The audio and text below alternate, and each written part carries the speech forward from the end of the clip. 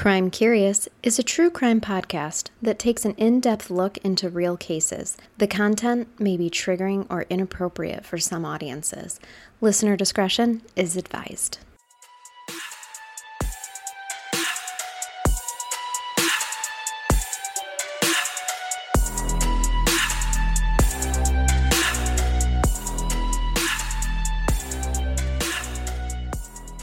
Welcome to Crime Curious. I'm your host, Charnel, and welcome to part 2 of the Stephen Smith Boy in the Cellar case.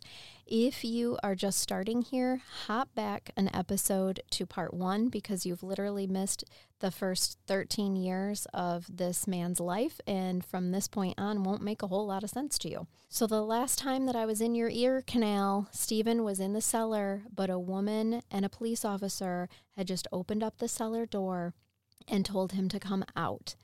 He was very apprehensive to listen to the woman because his dad is literally standing right there.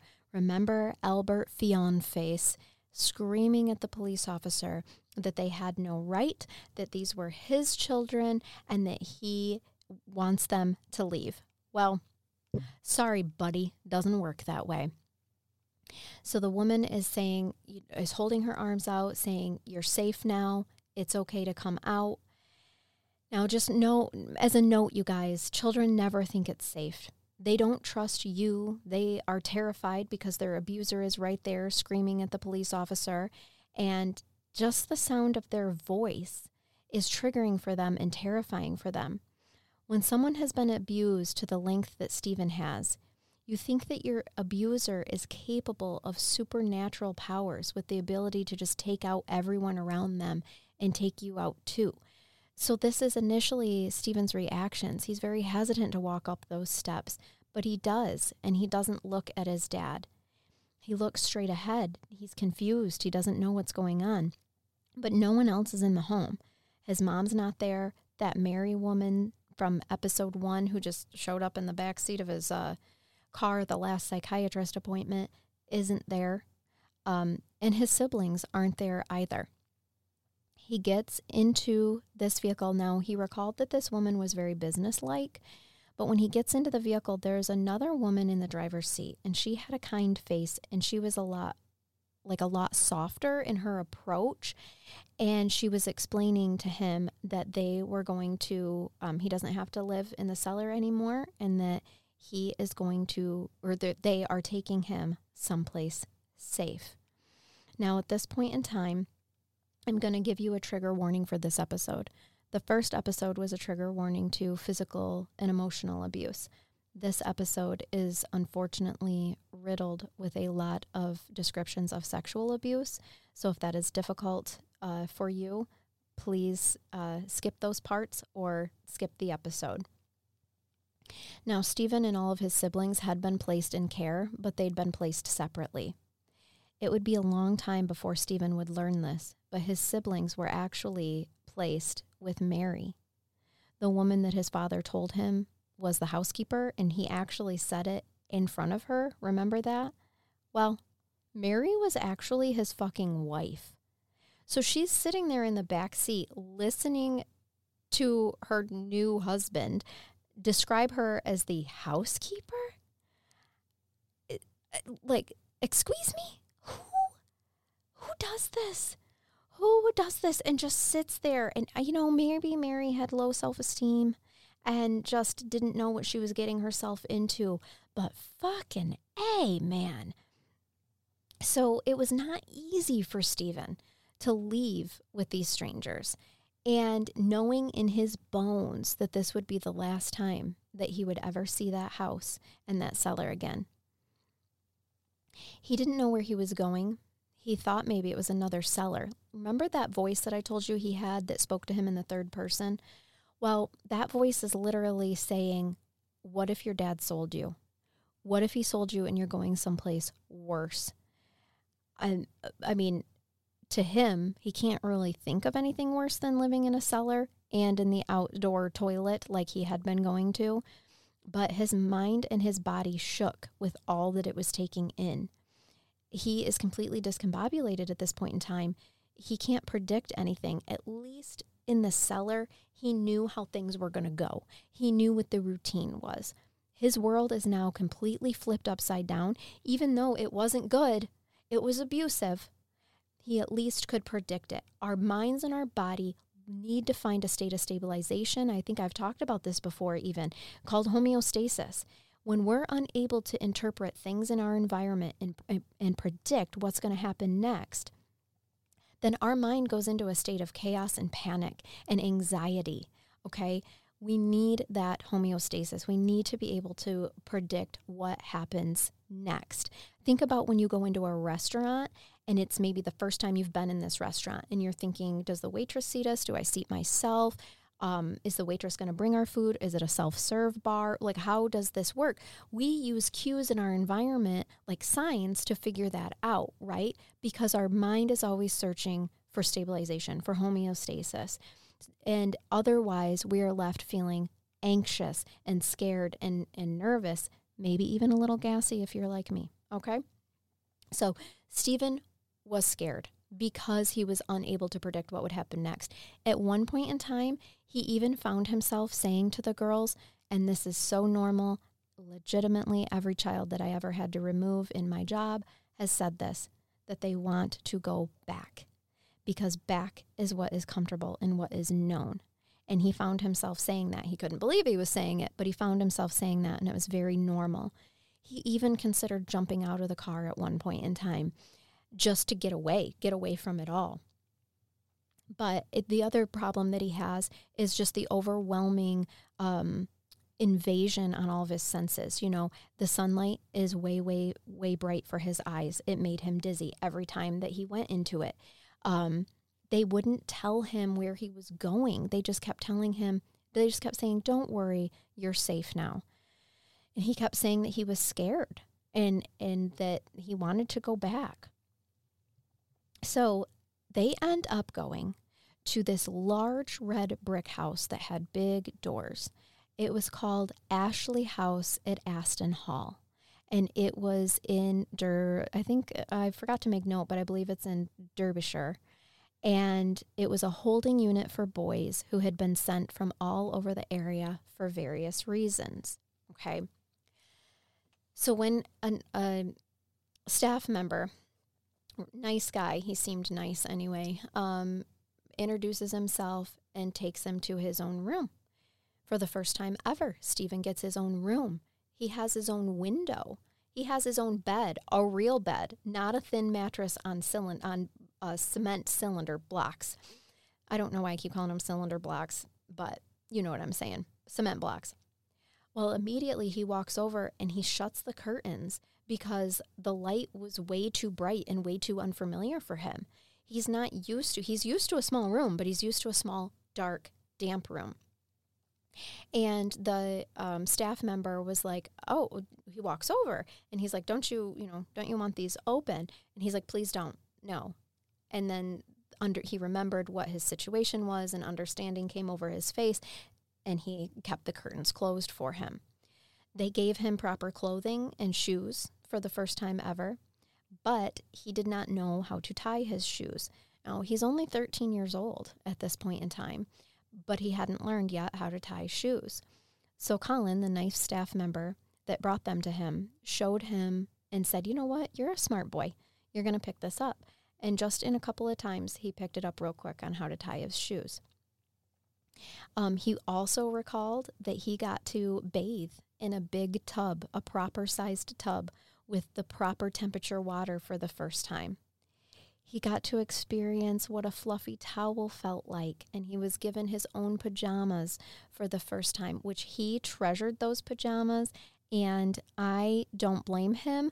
I myself, who have never had to suffer through what he has, treasure a good, comfortable pair of pajamas. So I can't imagine what, at the age of 13, getting your first pair must have been like. So then when night rolls around and after he's done bathing and in his jammies, he was given a toothbrush and told to go to the sink to brush his teeth. So he does. Well, think about this, you guys. What is usually hanging above a sink? A mirror. Stephen Smith was 13 years old and had never seen his own reflection. And this is the time where he does. And he doesn't understand what it is at first.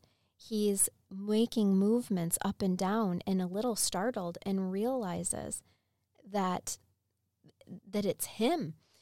But he can't tell other people that. He's alone for just a minute while he's processing this and kind of doing these motions and is like, holy shit, who is this kid mimicking me in front of me?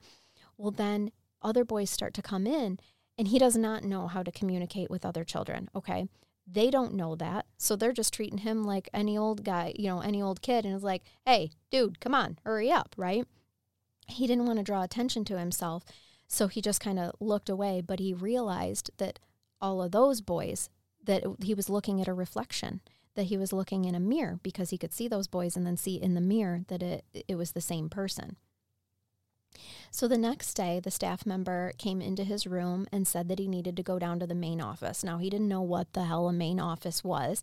And the fact of the matter is, these staff members don't really know his full story, so they don't understand that they're giving him uneasy commands and that he has no idea what's going on.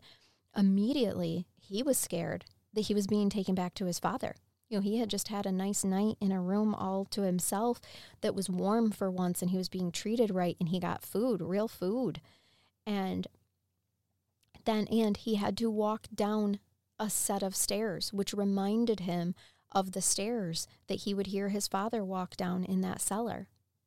And in the main office, he sees that same psychologist, Dr. Robinson, who had given him those assessments and who he had told everything to. So the doctor had made the proper reports, as he should have, and he had been responsible for getting Stephen removed from his abusive father. In this moment, they did take more time to do more intelligence tests and took more information on his family and his family situation. A week after being in Ashley house, he was introduced by Dr. Robinson to another doctor, Dr. Milner. Dr. Milner had Stephen draw for him, and he heard Dr. Robinson and Dr. Robinson and Dr. Milner use words like hypercreative and advanced in intelligence. Dr. Robinson knew that Dr. Milner would find Stephen fascinating. And boy, did he. Dr. Milner smoked a pipe and wore a tweed jacket with those elbow patches on it, just like a stereotypical psychologist back from the 70s. And he met with Stephen regularly, and he was asking him questions about his abuse. He asked many times if his father had touched him sexually. Stephen reassured him each time that although he had sustained a lot of abuse, sexual abuse was not one of them. Stephen had to learn quickly how to acclimate with other children. He never told others his story, but he had learned about some of the other kids' stories. Some were there because they were abandoned, some were abused like him, and some were there because they couldn't stay out of trouble themselves. He had heard someone say regarding his case once that his siblings were fostered out, but he never was given to a foster home because he was too, quote, feral. He was explained later by a social worker that feral meant that he could not fit into a family because he didn't know what it was like to be a part of one. And at this point in time, Stephen hadn't displayed any sort of behavior that would, in my book, deem him feral, other than, yes, he did break out of his cellar, his imprisonment, to steal food because he was starving. So I would like some of these fuckheads to starve themselves just for a day and see if they don't break into a pantry the moment that they can get in front of food and engorge themselves too. I truly believe that they didn't do the proper assessments from a social work standpoint to even see if he would be fit for a family. Instead, they just threw him in a boys' home and assumed that this is where he's going to thrive. Now, Ashley House did have some perks because he got to watch TV, which he'd never experienced before. He soon became a fan favorite of Doctor Who, And he got his own room, which was different from the other boys because they all slept in like a large room together. It did make him feel like an outcast and almost like he was in the cellar again, and he didn't want to tell anybody as to why he was given his own room. He never told anyone about the cellar. He just said that he was there because his parents beat up on him. He kept quiet and he watched what the other boys did to learn how to function. He didn't know how to tell time, so he learned how to connect the numbers on the clock with the activities that they would say.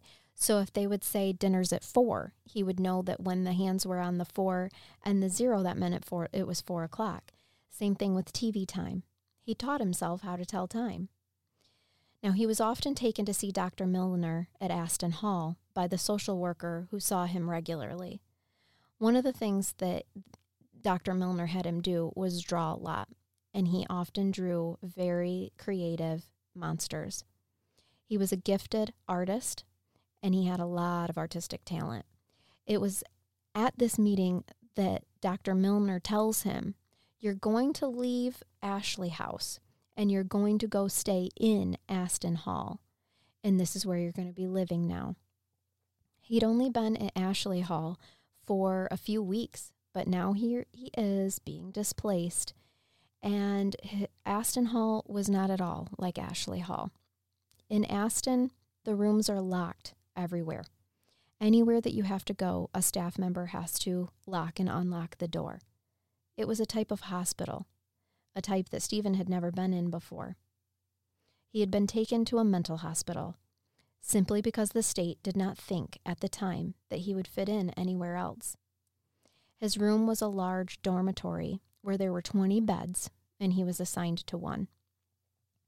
When he was given his bed assignment, he and a staff member were in that room, and he heard screaming coming from the outside. He looked out of the nailed-shut window to see the outside play yard, where he saw a large cage-like structure in the yard that had many people in it, people that were ranging from boys and men aged 13 to at least 30. Some were naked and openly masturbating. Others were wearing protective helmets because they were repeatedly slamming their heads against the cage. Others were just making noises and screaming. Some were wearing straitjackets. Of course, at the time, Stephen didn't know what any of that stuff was. The nurse came over and whispered in his ear, told him to watch himself, or he would end up in there like that, almost like it was a threat. Now, Stephen noticed that kids all over were given strong medications, and many of them had no expressions on their face. They were so heavily drugged, they couldn't feel for themselves or show expression or have any emotions. He had been taken to a mental hospital for experimentation by Dr. Milner, simply because his father had been one of Satan's groupies, and Dr. Milner had been fascinated by his brain. Now, I know Dr. Robinson seems like the hero, right? Because he's the one that he originally told his story to. He told the authorities. He got him removed. But there is a big part of me that wonders if he knew damn well that that Stephen's case was so unique, and he knew that Dr. Milner liked to do experiments on children.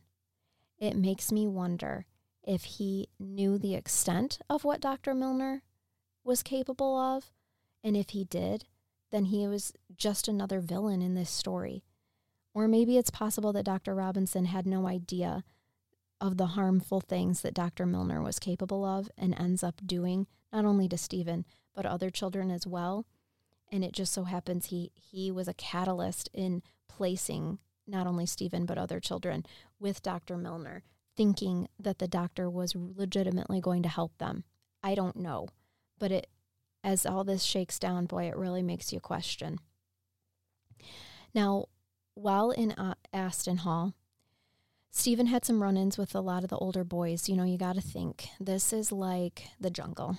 So you got the top of the food chain, you got the bottom of the food chain, and you've got to survive.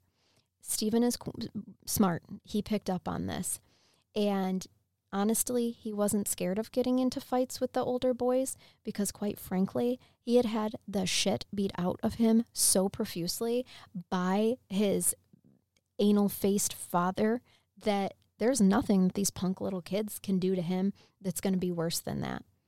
And sure enough, the first time that a bully comes up to him, wants to know where he's from, why he's there, and Stephen wanted no part of it. He wasn't going to tell him anything.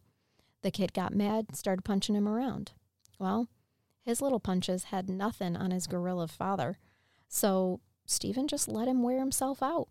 Let the kid keep punching him until the rage built up inside of him. The kid had tired himself out, and he went all Muhammad Ali on him and unleashed fury with the same intensity of a morning poo after the first sip of coffee hits. Y'all know what I'm talking about. This kid was not expecting this, and before you know it, they're a mess of fists and fury on the floor and 2 male staff nurses, who aren't really nurses at all, by the way. They're just people who took a job, come and pull them off from each other. Now, that sudden rage and the way that he beat up the biggest bully in Aston Hall, basically made it so that he won all the next fights, because he just became known as the weird kid whose parents beat up on him. And that was fine with Stephen, because no one messed with him like that again. Now, Stephen did get to attend school on the Aston Hall grounds, and he loved this. He was gobbling up all the books that he could. Before long, he had literally read every book in the school library.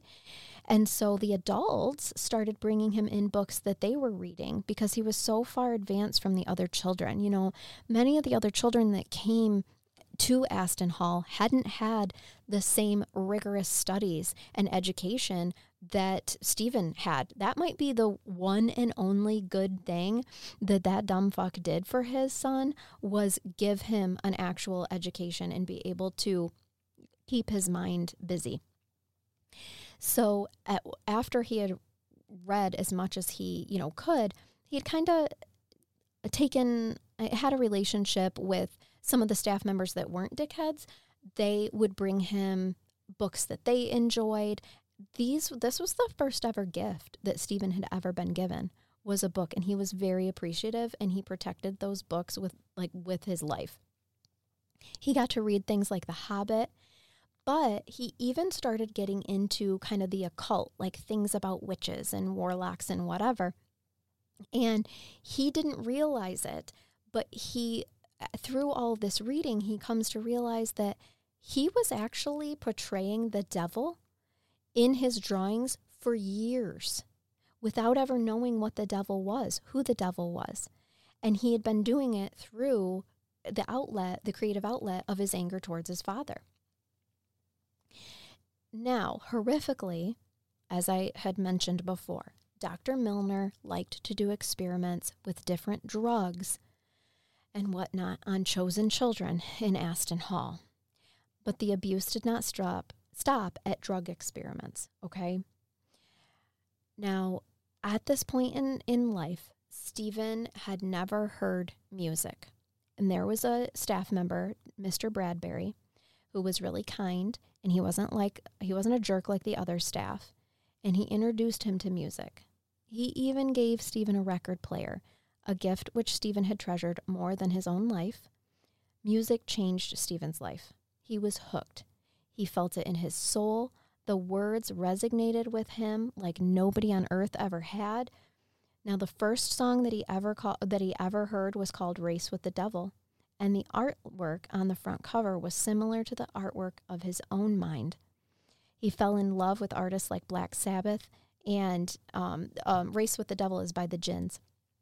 And the words of the music were like his life in musical form.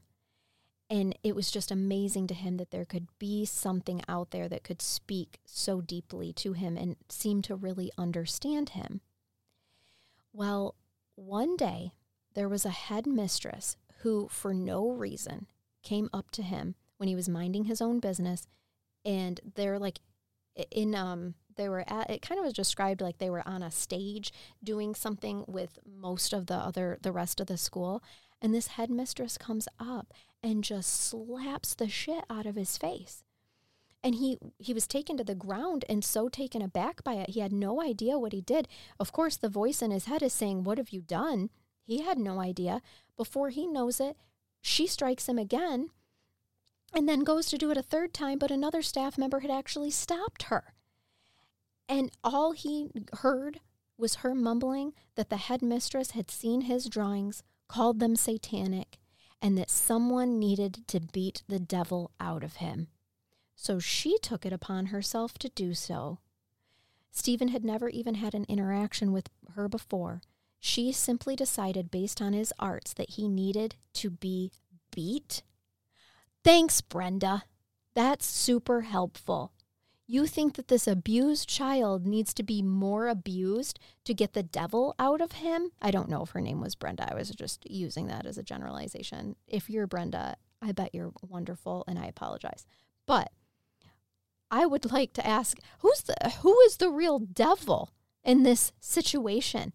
That mind frame, that way of thinking, God damn, I'm glad that I was born when I was. I wouldn't have survived these times. I got too much of a mouth on me. There is no way. So Stephen was so far advanced in intelligence and his studies that he was eventually taken each day to a nearby school instead of the school at Ashton Hall, because he just wasn't being challenged enough. This was a first for the school, that none of the other children had been able to be sent to a local school before. And none were ever allowed to leave the grounds, especially not for school purposes. And many of them were really far behind in their studies, actually. So the headmaster, not the headmaster, that's in a minute, Dr. Milner, starts calling him his clever little boy. Now, let's talk about what Stephen learns through his small groups of friends that he has made in Ashton Hall. He learns that most of the lads who were there had went to something called treatment. Now, when someone brought treatment up, everybody would go silent, and eventually he just had to ask, because in his mind, nothing could be worse than 13 years in a cellar. And so he just kept asking, like, okay, come on, you guys, it can't be that bad. Like, what is treatment and what happens in there? Finally, one of the boys spoke up and said, "He touches your knob, Steve." This was super hard for Stephen to comprehend, because he had not only been subjected to severe physical abuse and emotional abuse and neglect, but sexual abuse wasn't even on his radar of possibilities, and certainly not in a schoolhouse for boys like he was in. They warned Stephen that if he was ever told that he couldn't have supper because he had treatment that night, to watch out. Sure enough, within a couple of weeks of learning about the treatments, he was told by a staff member that he wouldn't be having supper that night because he needed treatment. That night, around 7 o'clock, Stephen was taken to a sterile-looking room. And this is where I'm going to give you a trigger alert. I can never say it right the first time. So in this room, Dr. Milner and another staff member stripped Stephen naked. He had to lay on a table that was covered with rubber sheets, and they strapped him down. He then was given some sort of drug through his arm. There was a very big needle that went into his arm, and it hurt like hell. Then afterwards, a metal mask that had something on it that smelled terrible was placed over his face, as Dr. Milner asked him questions about his life, about his abuse that he sustained, but mostly he asked him if his father had ever touched him sexually for being a bad boy. That's all Stephen can remember, because then he was knocked out cold. Unbeknownst to him at the time, he was sexually abused by Dr. Milner and whatever staff he had helping him. The next day, Stephen recalls not feeling well and his bottom being sore. He also had welts where he had been beaten on his thighs and backside. Now those he recognized, because those are the same that he had gotten when he was in the cellar. Now Stephen is angry. He was told that he was taken to a place of safety, and now he's just taken to another place of hell. Stephen ends up going to treatment at least once a week when he was at Aston Hall. There were stories of boys who died trying to escape Aston Hall and Dr. Milner's abuse, and those ended up to be more than just rumors. There were children that Dr. Milner killed in some of his experiments. The reason the children were not given supper at night is because the chemicals that Dr. Milner would use to render his victims unconscious would make the child vomit if they had something in their stomach. Stephen was a part of a select group of 20 boys who were subject to the frequent abuse at least weekly. Like I said, some died because of the experiments, and the stories of how the children died were never really accurately relayed, so it wasn't caught at the time. So this is where Stephen learns that there's other devils in the world besides his father, and in his mind, they were worse than his father because at least his father had never had any sexual desires to abuse him. None of the, quote, nurses were trained at all. Many of them had come from jobs like working in a tire factory, being a butcher, things like that, and just left those jobs for the job at Aston Hall because it paid better. After a while in Aston Hall, a social worker came to tell him that his mother had passed away. He showed no emotion because why the fuck should he care? He hadn't seen her since the day that he spoke to her for the first time, asking her when he could get out of that cellar, and she never came back. The social workers did think it was weird that he didn't have any remorse, but that just tells me that they didn't know his story. He always had a different social worker at each required visit anyway. He said they were always women, and he never really told them anything because, after all, they're the ones who put him there and told him that he'd be safe. What the hell did they know?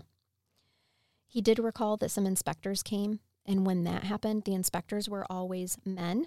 They were always in suits, and they knew when an inspection was coming up because the kids would have to clean the place to the point of being completely spotless. Now, they were always doing chores to clean like little slaves, but when the men in suits came, it was to the extreme, and all the staff members were huge dicks to them because they knew if Aston Hall's license got taken away, then everything is shut down.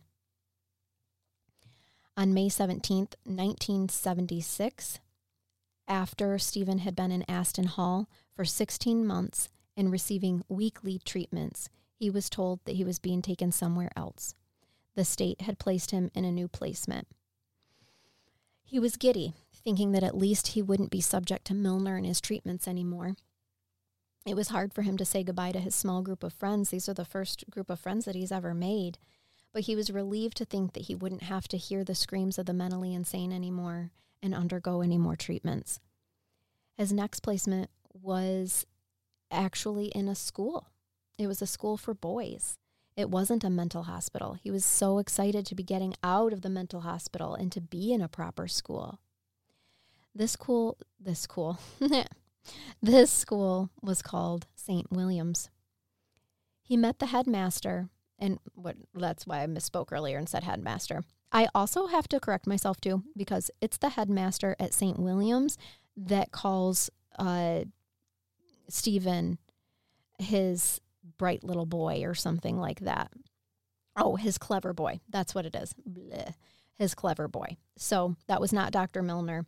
That was the headmaster, whose name is in my notes here. We're going to get to it in a second. So just a second. So he met the headmaster. He was explained that the school was run by an order of monks. Yes, monks in the 1970s. What the fuck could go wrong here, right, guys? Yep. So he was assigned to, his house that he was assigned to was called St. George's. This place was like a campus. If you can picture this, St. William's was like a campus. They had different dormitories. He was the one, like I said, he was in St. George's. They had a different dormitory or different building for the gym, for the cafeteria, for their classrooms. It was a vocational school. So each day during school, these children would rotate doing different vocations. Okay, they even had like a whole farmer's vocation. So the whole point was to acclimate these kids to society so that when they aged out of the system, they would have a skill that they would be hireable when they essentially hit the streets, right? So he was told by the instructor who kind of helped him settle in a little bit that if he just followed the rules, all would be well. And the rules were really easy. Do your schoolwork, mind your business, no talking after lights out, and you'll get along just fine. There was even an art department and an engineering department, okay? So this place seems amazing to someone like Stephen because he just came from a mental hospital that he didn't belong in to now he's in a legitimate school. He loves learning. He recalled that when he was getting a tour of the place, he saw these kids making long sticks and he didn't know what they were for. So his brain immediately went to, they must be making long sticks to beat people with, because he had sustained so much violence in his life that to him, everything was a weapon and was probably used as a weapon. Now, acclimating in St. Williams was a little bit different than Aston Hall because when people learned that he was from a mental hospital, they looked at him like he was a monster and they were scared of him. Even though this was kind of comical to Stephen because he's like, these kids are literally here because they are thugs off the street.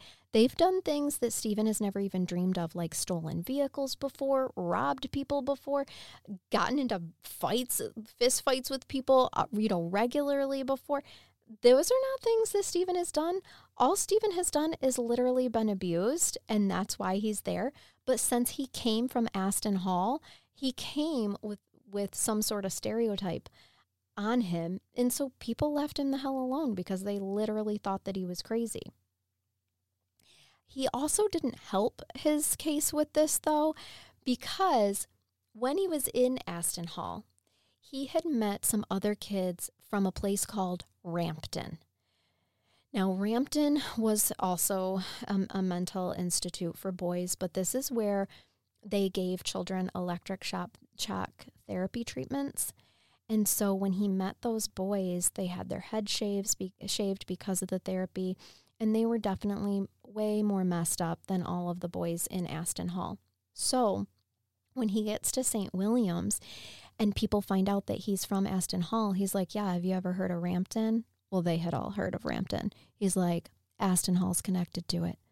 Just like one-upping everything so that all the bullies left him alone. And that is brilliant, and it worked. Just after 2 days of being at St. Williams, he had learned that 2 boys, ages 10 and 12, had been killed trying to escape St. Williams. Now, this baffled Stephen because he is thinking to himself, why would you want to escape this place? At least here you're not being drugged and people aren't touching your knobs. You had freedom here. No one had to, a staff member didn't have to go in front of you and lock and unlock doors. You literally just had to go to your studies every day, and at 4:00 it was dinner time, and then you got free time. You could play football in the yard even. So to Stephen, this didn't seem so bad. So why would kids risk their life to try to escape this place?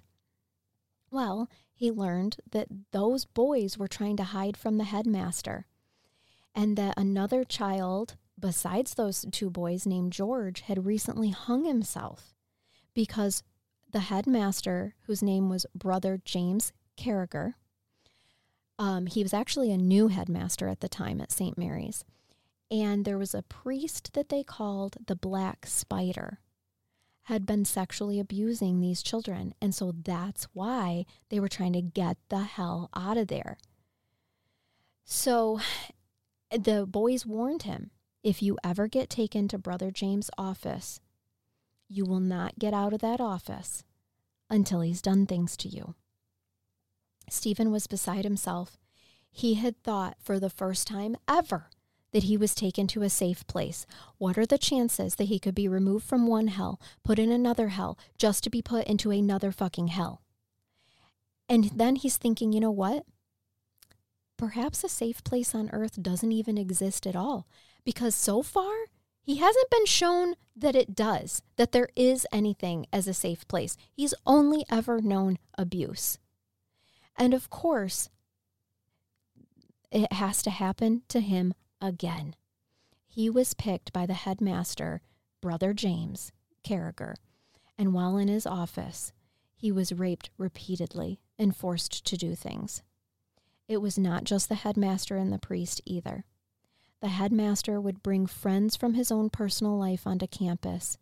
He would have them watch the boys play football, which many times they did with their shirts off because they're boys, shirts and skins, right? And his friends would pick the boys that they wanted. Stephen even recalled a time when the boys were playing football and he was walking around a corner and saw the headmaster, Brother James, talking to some guy that he didn't know. It was one of his personal friends. And they were talking very crudely about one of the young boys that was out there playing football. And the friend said that that's who he wanted. He tried to warn that kid not that he was going to be called into the headmaster's office. And he wasn't able to warn him. And the next thing he knew, that kid had changed. He had been called into the headmaster's office.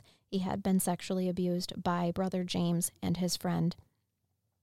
And that child had never ever played football outside again and was never the same again. So for Stephen, this was worse than Aston Hall because at least in Aston Hall, they were drugged and unconscious. Here at St. William's, they were awake, they were alert, and there was no escape. He tried to tell people. There were social workers, they were always women, who would come and explain, have to do their monthly checkups, whatever. But he finally told them what was going on. And each time he was told that he's making up lies and just a troublemaker. And he was taken right back to St. William's. One time he recalled that he took a girl out on a date and she was walking back, and he was walking back because on the date, his father comes to pick the girl up, sees him, realizes that he's from St. William's and what that must mean, and refuses to give him a ride back home. So now he's got to walk. When he's walking, a police officer pulls up next to him and is like, "Where are you going?" He's like, "Oh, I'm going to St. William's." And the officer's like, "Okay, I'll give you a ride." So he decides, this is my chance. I'm going to tell this police officer. So he does. Tells him everything. That they interfere with kids there. That they do things to them. That they make them do things to the staff member. And that, the whole department knew. And that, what was all the staff members seemingly knew. The officer was really sad and empathetic, but said, "I know, son, but we're powerless to stop it." The whole police department knew what was going on at St. William's, but the school was run by the guise of religion. It is an order of monks, after all, and no one would believe that a group of priests and monks were sexually abusing teenage and preteen boys in the 1970s. So, in his book, Stephen calls St. William's a pedophile sweet shop, and I think that's rightfully so. He even walked in on one of his own friends being abused, and the images of that, coupled with what he had experienced, is something that he says he will never get over. His time at St. William's meant being called into the headmaster's office multiple times a week. When he was 16 years old, a social worker arrived to tell him that his father had been sick and passed away. Stephen was so full of anger that he would never have the ability to take the bloody bastard out himself. He had survived on fantasies as a child of being big and growing strong and finally being able to kick his father's ass all the way out of this earthly plane, the way that he did to him, and now he'd never get the chance. And because of him, he was stuck in a place where he was subjected to sexual and physical abuse multiple times a week. Because, of course, the abuse wasn't just sexual. The headmaster, his friends, and the monk they called the Spider would also beat these children while they were sexually abusing them. He just wanted, his goal in life at this point in time is just to survive to an age where he can finally be released. And that day came when he was 17 years old. He had spent about 2 years at St. William's in total. He said he spent 2 Christmases there. He, of course, had to see Brother James before he was allowed to leave. The perverted bastard took the opportunity to call him his pet name again, the Stephen, my clever boy, which is the words that he would always use right before abusing him. And then he proceeded to tell him that he isn't to tell anyone how they do things at St. William's. He flat out told him that if he told anyone, he could possibly end up back there, or worse, dead. Stephen was all too happy to tell him, don't fucking worry. I'm not going to tell anybody. He had no idea. At this point in time, the headmaster has no idea that Stephen's been telling people all along. Nobody just gives a shit. So he's like, fuck you. What's the point in me even telling on you now? Because I just want the hell out of here. So he packed his bags in what felt like literal seconds and jumped into the back seat of the passenger seat of the social worker's car. Never even looked back. And however, he knew that what had happened to him there would live on with him forever. And he flat out told the social worker who was telling him, who was taking him, he didn't really know where he was going. He just knew that he had aged out. And he's like, listen, you all know what's going on. You just don't want to hear it. And he's laughing. He's like, you think that St. William's is a safe place, but yet you know that they're interfering with us. You know it's happening right now, what they're doing to us. And she literally said, the only way anyone can do anything about it is if they have absolute proof. No one is going to believe a bunch of damaged children. And that was that. He was taken to his own bedsit, as he called it, at the back of a pet shop, and he was given a job at a flour mill because by now he was a big, strong boy, and his job was to haul around heavy flour bags. He got them 25 pounds per week. He was grateful to have his own place and making his own money. He could make his own decisions. He could buy his own clothes. He could do whatever the fuck he wanted to do, and he was ready. His only complaint is that the animals of the pet shop were very loud at night. And he talked in the book about how he really enjoyed the owners of the pet shop. They were very nice people. So he's finally free. He's finally safe. He's got his own key to his own door, and he can shut it and lock it and shut people out as much as he wants. Hold on a second while I take a drink. About a year after moving into the pet shop, he runs into his brother Andrew at a bus stop. Now, of course, he has to remind him oh my gosh, are you Andrew? And he reminds him yeah, I'm Stephen. Andrew was really cold to him and acted like he wanted nothing to do with him. He said that he lived, Andrew was well, yeah, I live with Mary and the others. And Stephen realized, wow, you know what? I still hate you. I still hate that even though they were probably abused as well as children, and that's why they were also taken into care, I still hate that you never fucking told anybody about me, about what was going on with me in that basement. And I really fucking hate that you're acting like a cold little douchebag to me right now. So he's like, okay, guess I'll see you around. Andrew's like, sure. And Stephen never saw anyone else from his family after that. He moved to a place in Dobshire because, like I said, the noise was too much for him. And he became a regular at a local pub. Now, keep in mind, he's 18 years old with significant untreated childhood trauma. He smoked a lot of cigarettes. The cigarettes were given to him at the boys' home. That's where he learned how to smoke because he would, do extra stuff for staff members, and they would give them cigarettes as treats. So, 70s were a wild time. But he also started drinking more, but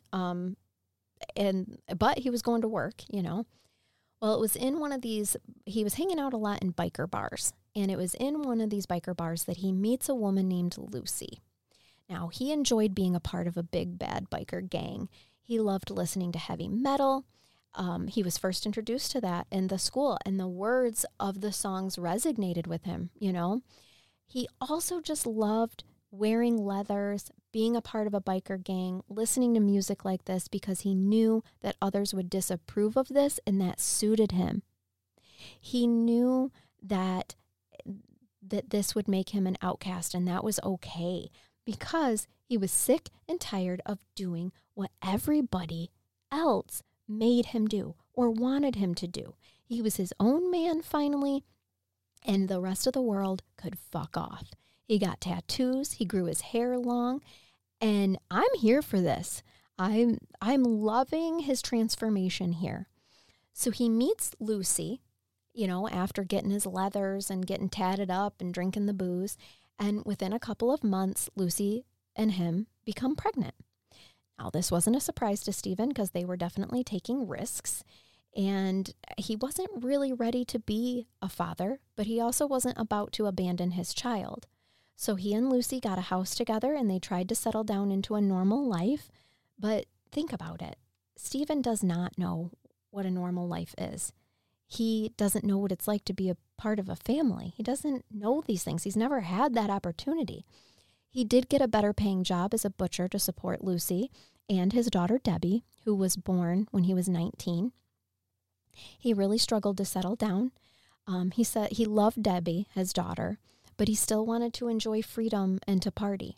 And he admits that he left Lucy alone a lot early in their relationship for his life, so that he could enjoy his life and his newfound freedom. So Stephen is a big dude. He's tall, he's large, and he's in a biker gang. So, of course, he becomes known as the big burly bastard that if you've got a problem that you need solved, Stephen can solve it for you. So he's not proud of this, but he says that back then he wasn't a nice person at all. And his reputation in the biker gang was a perfect outlet for his pent-up aggression and anger from childhood. And I can see that. I don't fault any of this. All of this tracks, right? So he got into a lot of fights, a lot. He drank a lot. He smoked a lot. Lucy and Stephen became pregnant again just 2 years after Debbie was born, and his second daughter, Natalie, was born. He got an even better job making kitchen cabinets for a company, and they were doing better financially. But then his next job was at a latex factory, and it did pay even more than the cabinet job. And this, at the latex factory, is where he suffered his first flashbacks. See, the latex factory sold rubber sheets, and they were the same that were used at Aston Hall, the ones in the treatment room by Dr. Milner. Then one day, a coworker was using a mouth lozenge. I always have trouble with that word, lozenge. A mouth lozenge. And one day, because he had a sore throat, Stephen smelled it and had to run to the bathroom thinking he's going to be sick because the smell was the same chemical that Dr. Milner in Aston Hall had used in that metal mask that he would put on his victims' faces, called ether. He had horrendous flashbacks and night terrors at this point in time from his past. He loved his daughters, but he says in his words that he was selfish and spent a lot of time away. Lucy being home with the kids all the time grew old for her too. Absolutely. Now one day, Stephen suffered a terrible workplace accident where his arm, his leg, and his shoulder were all shattered when a pallet that was hanging above him fell on top of him due to a chain snapping. Now, the doctors were able to save his legs by pins and rods, but he woke up in intensive care and he was in the hospital for months. Lucy never came to see him. She never brought the children to see him. He didn't blame her, but he knew being in the hospital for that many months and her never coming to see him meant that their relationship was over. So he moved out of the house, and he ended up meeting a person shortly after that who would be his first wife, Lorraine, in 1985, when he was 24 years old. They married 2 years later, and he described her as everything that he wasn't. She was kind, she was gentle, they were in love. He got a job working in steel by a man named Dave. Now, Dave ends up becoming the father figure in Stephen's life that he never had. Dave just had one rule: no fighting. Dave was a big, hard man, but he gave people that no one else in the world would a chance. So he knew he would take kind of the broken people of the world. Dave himself had been in care. When he found out that Stephen had been in care, that's immediately when he offered him a job. And he liked to give them chances to do better and to make something of themselves. At this point in time, Steve was making so much money that he felt rich. Him and Lorraine actually had money to blow. And Lorraine soon became pregnant with their son Simon in 1991. Now, at this point in time, he is ready to be a father. He wanted to be the father that he wasn't for his girls. With the help of Dave, he cut back on drinking. He kept his ass home with his wife and child. And then they would go on to have 2 more sons named Oliver and Jacob. Now, his children were the center of his world. He learned how to be a family man. And in the book, he says that he's proud to say that he never once raised his hand or his voice to his children. Now, at this part in the story, he is about 30 years old, and he is still hanging around some of those bad influences once in a while. Okay, he's gotten his stuff together, but he still has some of those ties to the biker gang. He ended up getting pulled into a bar fight. The next Monday, Dave comes up, and Dave's a big man. Now, Steve's a big man, but Dave's a really big bear of a man. And he comes up and punches him square in the face. And of course, this kind of hurts Steve's feelings and pride. Like, why? I mean, he thinks of him as a father. Like, why are you doing this? He says, I know you got into a fight. I told you no fighting. You need to cut off that group of friends. You need to knock this off. And Dave was right. He basically like slapped him back into reality of, you are absolutely right. This is a slippery slope. And so at that point in time, he gave up his biker group of friends, and he even gave up his license so that he would not be tempted to drive his bike around and get pulled back into that life. Stephen said in his book that he never let Dave down again, and that many years later, tragically, Dave passed away of cancer, and that they still miss him in their life to this day. Now, 8 years into his marriage with Lorraine, Steve realizes they've never even had a fight. I actually like how it's worded in the book. They've never had a row. I want to call it that from now on. So they'd never had a row because they were just way better friends than they were marriage partners. And at the same time, Steve and Lorraine had met a hairdresser/bartender named Gail. All 3 of them were friends. But the fact of the matter is, Steve and Gail were soulmates right from the first meeting. And he's not proud of this, but they did engage in an affair. And they did come clean to Lorraine. She wasn't even upset. As a matter of fact, the 3 of them remain good friends to this day. It was 1996, and he was 35 years old when he met Gail, his second and final wife. He describes her in the book as being gorgeous, his soulmate in every sense of the word. She is his intellectual equal, and they have many common interests. They moved in together 9 months after dating, and eventually Gail got pregnant and gave birth to their daughter Jessica. When Jessica was 5 years old, they decided to get married. He's still very close with Lorraine, and they shared their 3 boys together without issue. A short while after Jessica was born, Stephen had been suffering from some back issues. Let me try talking again.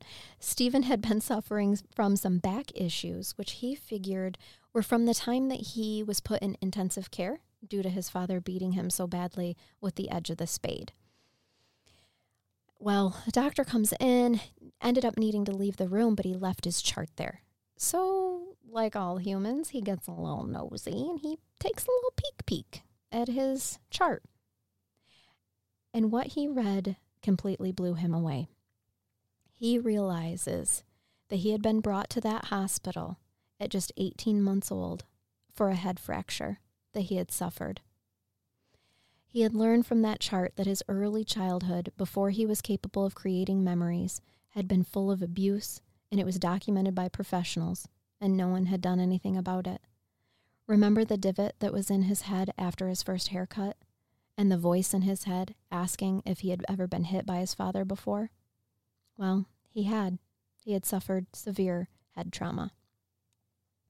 He also learned that he had tuberculosis as a toddler. Now, TB was most prone to the transient population because they live in damp and dark places, just like his cellar. That's where TB can thrive. This means that he had been in the cellar, even as a toddler. There was no mention in the chart of the other broken bones or of him being taken into care and why. So this prompted him to call social services and ask for all of his records. Weirdly, he was told that all of his records had been destroyed and that it was unfortunate, but that it sometimes happened. His lawyer informed him that it's illegal for them to destroy records before his death. So, right from the beginning, Stephen thinks, I think there's a fox in the hen house. So he set himself up with a Facebook account, and he joined a group of others who had been survivors of St. William's. The group was formed, he learned, so that legal action could be taken against St. William's and that they could all stay in contact. I'm happy to tell you that in 2016, Brother James, real name James Carragher, and Anthony McCullum, who was known as the Black Spider, were convicted of a total of 35 sexual offenses against boys in their care between 1970 and 1991. Now you know, as well as I do, that there are far more than 35 offenses that were committed. But this is all that could be proven, especially considering just Stephen himself were taken into Brother James' office multiple times a week. James was given a sentence of 9 years and McCullum a sentence of 15 years. By the time he learned all this was the third time that Brother James had been sent to prison for sexual offenses against children in his life. The first one was in 1993, where he was given a sentence of 7 years, and then again in 2004, when he was given a 14-year sentence. Both men denied 87 allegations against them in 2016 from their time working in St. William's, which has been closed since 1992. They will have to serve at least half their sentences before being eligible for parole. They were both in their 60s in 2016 when they were sentenced. Hopefully they will fucking die in there and rot. I'm happy to tell you that Stephen went on to be in a band, and he plays at various festivals.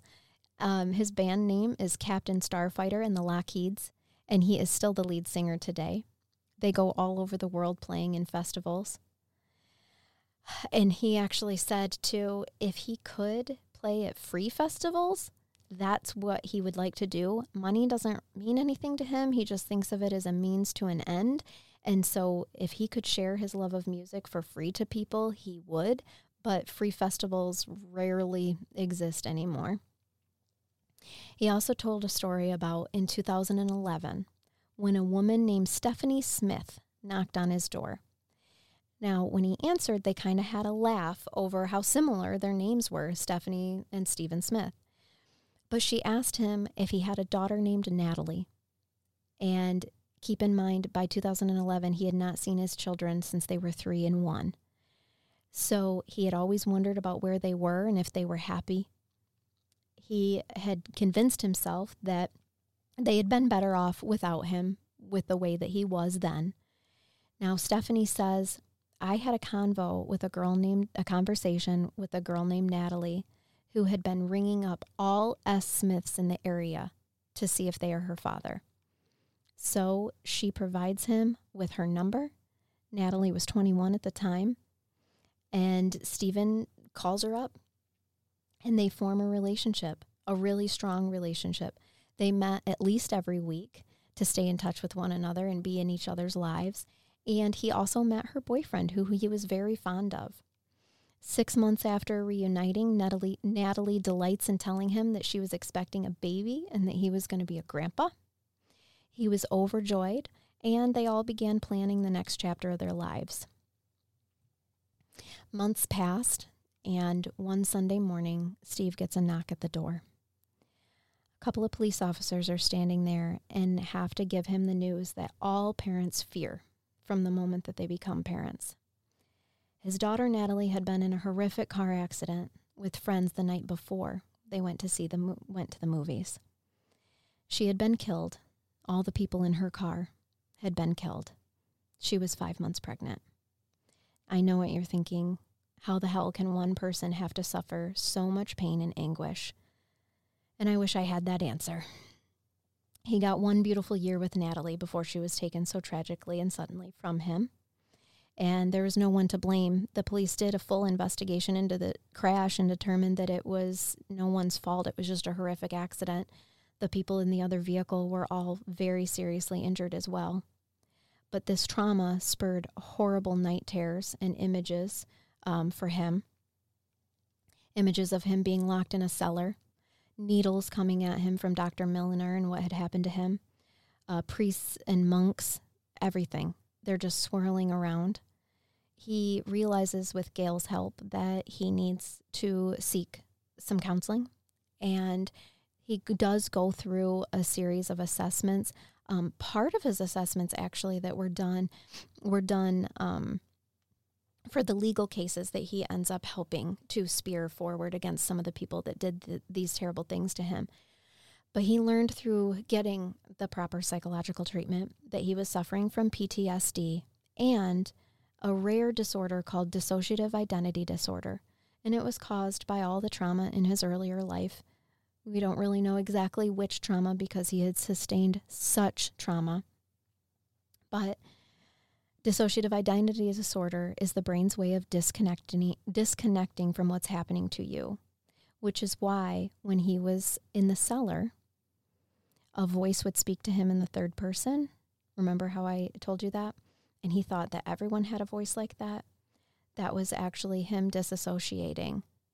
This is happening to someone else. That's the brain's way of coping and coaxing you through this, because that voice would tell him whenever he was getting severely beaten, you can get through this. You are strong. He was disassociating from what was happening. On October 28th, 2013, he was interviewed by a doctor who was considered a lead doctor of the nation at the time.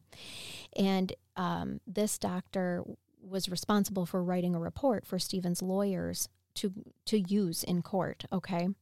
That report said that Stephen will always struggle with interpersonal relationships and always have a general mistrust of people, especially people in authority. Finally, for him, someone was recognizing and validating what he had been through. And although he is given coping skills through counseling, there is nothing that's going to cure or take any of this away or the effects that it's had, that abuse has done to him. But a few years ago, Gail and Stephen decided that being homeowners was not for them. Being confined to one place, Stephen had kind of had enough of that. So in a therapeutic move, they bought a motorhome and traveled. And at the same time, he built them a houseboat. And so now they live on a houseboat, and he can just float to wherever he wants. He'll never be trapped in one place ever again. He paints on his boat. He actually painted his boat itself, and people took notice, asking if they could buy some of his pieces. Today, he makes money not only singing, but also through his art. It sells all over the world. He did artwork for the band Iron Maiden, and he actually did it for free. It was like these two big Egyptian pillars, and he just asked them to pay for the shipping because it was really expensive. And now he does album covers and book covers. He even painted a tank once. So he gives a lot of his paintings away for charities. It does not matter how long it takes him to finish a piece. He sells everything at a reasonable price because he believes that art should be accessible to everyone, no matter where they come from in life. And he does not like putting a price on art to begin with. One day he was on his houseboat eating lunch when a news program came on about Aston Hall, the mental hospital. And he learned that a woman named Barbara O'Hare had written a book about her time in Aston Hall. and that she had been injected with a chemical called sodium amytal, which is a truth serum, while she was there, and she was the whistleblower on Aston Hall and begged for people to come forward. Hundreds came forward, and they also had a Facebook group that Steve joined. He reached out to Barb herself, and she encouraged Steve to write his book. Police investigated Aston Hall, and it was determined that Dr. Milner had carried out abuse on both boys and girls and performed drug experiments on them, mostly with the sodium amytal, the truth serum.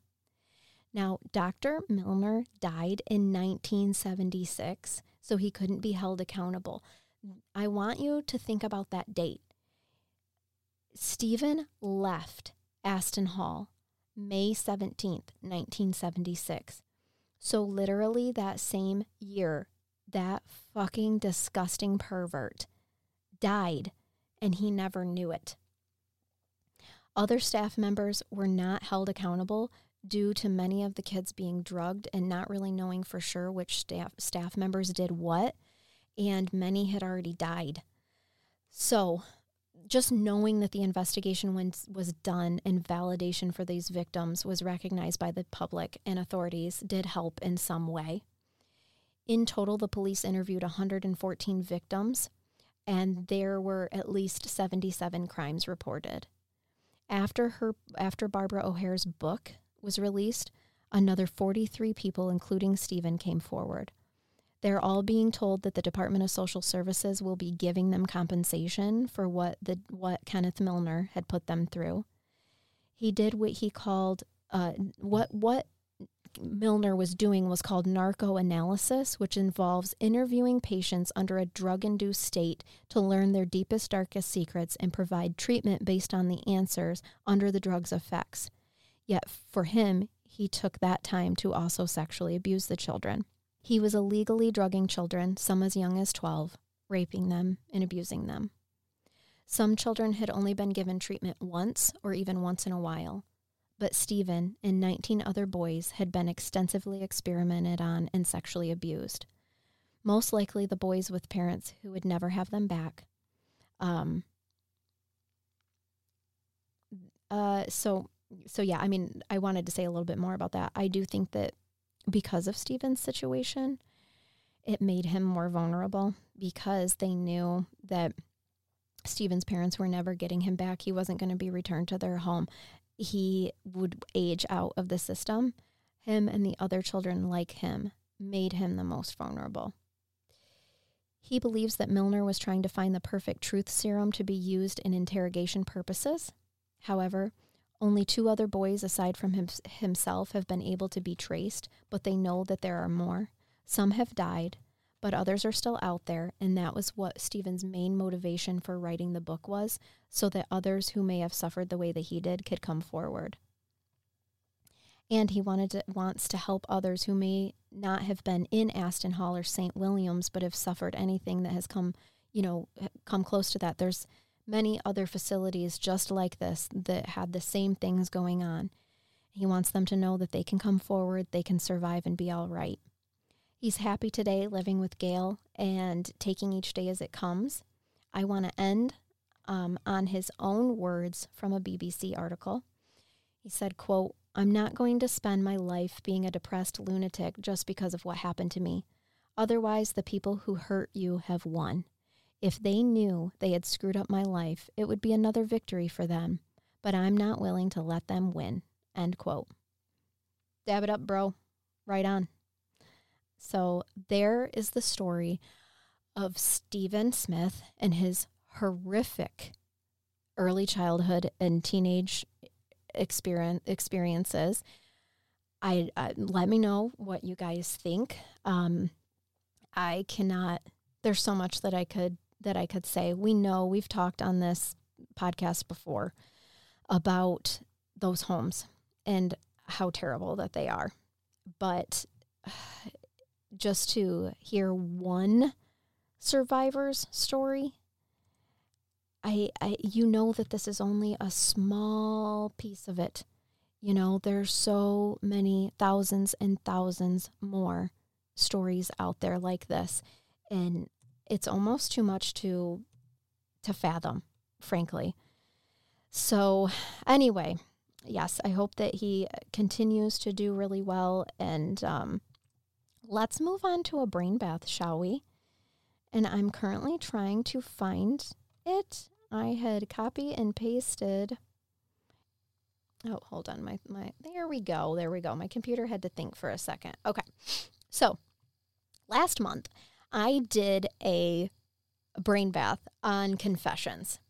And I happened to, after I was done with the episode, I found another one that was pretty funny, so I wanted to add it on and just do it for the general audience as well. And I'm going to read you. So these are all just like random, confessions from people. This one says, one time in 6th grade, I was being bullied really badly, and this whole circle of people gathered around me, and the girl that was bullying me, gathered around me and the girl who was bullying me. And she smirked and went, "You dumb rich bitch." And everyone was like, "Oh." I stood there for a second, pulled out $20 in my wallet, placed it in her hand, and said, "Buy some better insults." I swear the entire lunchroom rioted. That's actually a really good one.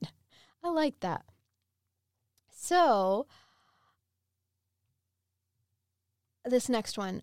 Oh my fucking God. All week, my dad has been yelling at me about eating his fruit snacks, and I promised him I wouldn't eat any of them. And I was in the bathroom getting a lady product, and he heard the wrapper opening, and he heard the wrapper opening and screamed, "I know you're eating my fruit snacks." He busted in the door and grabbed it out of my hand and walked all the way to his room before realizing that he had just taken a pad out of his 15-year-old menstruating daughter's hand.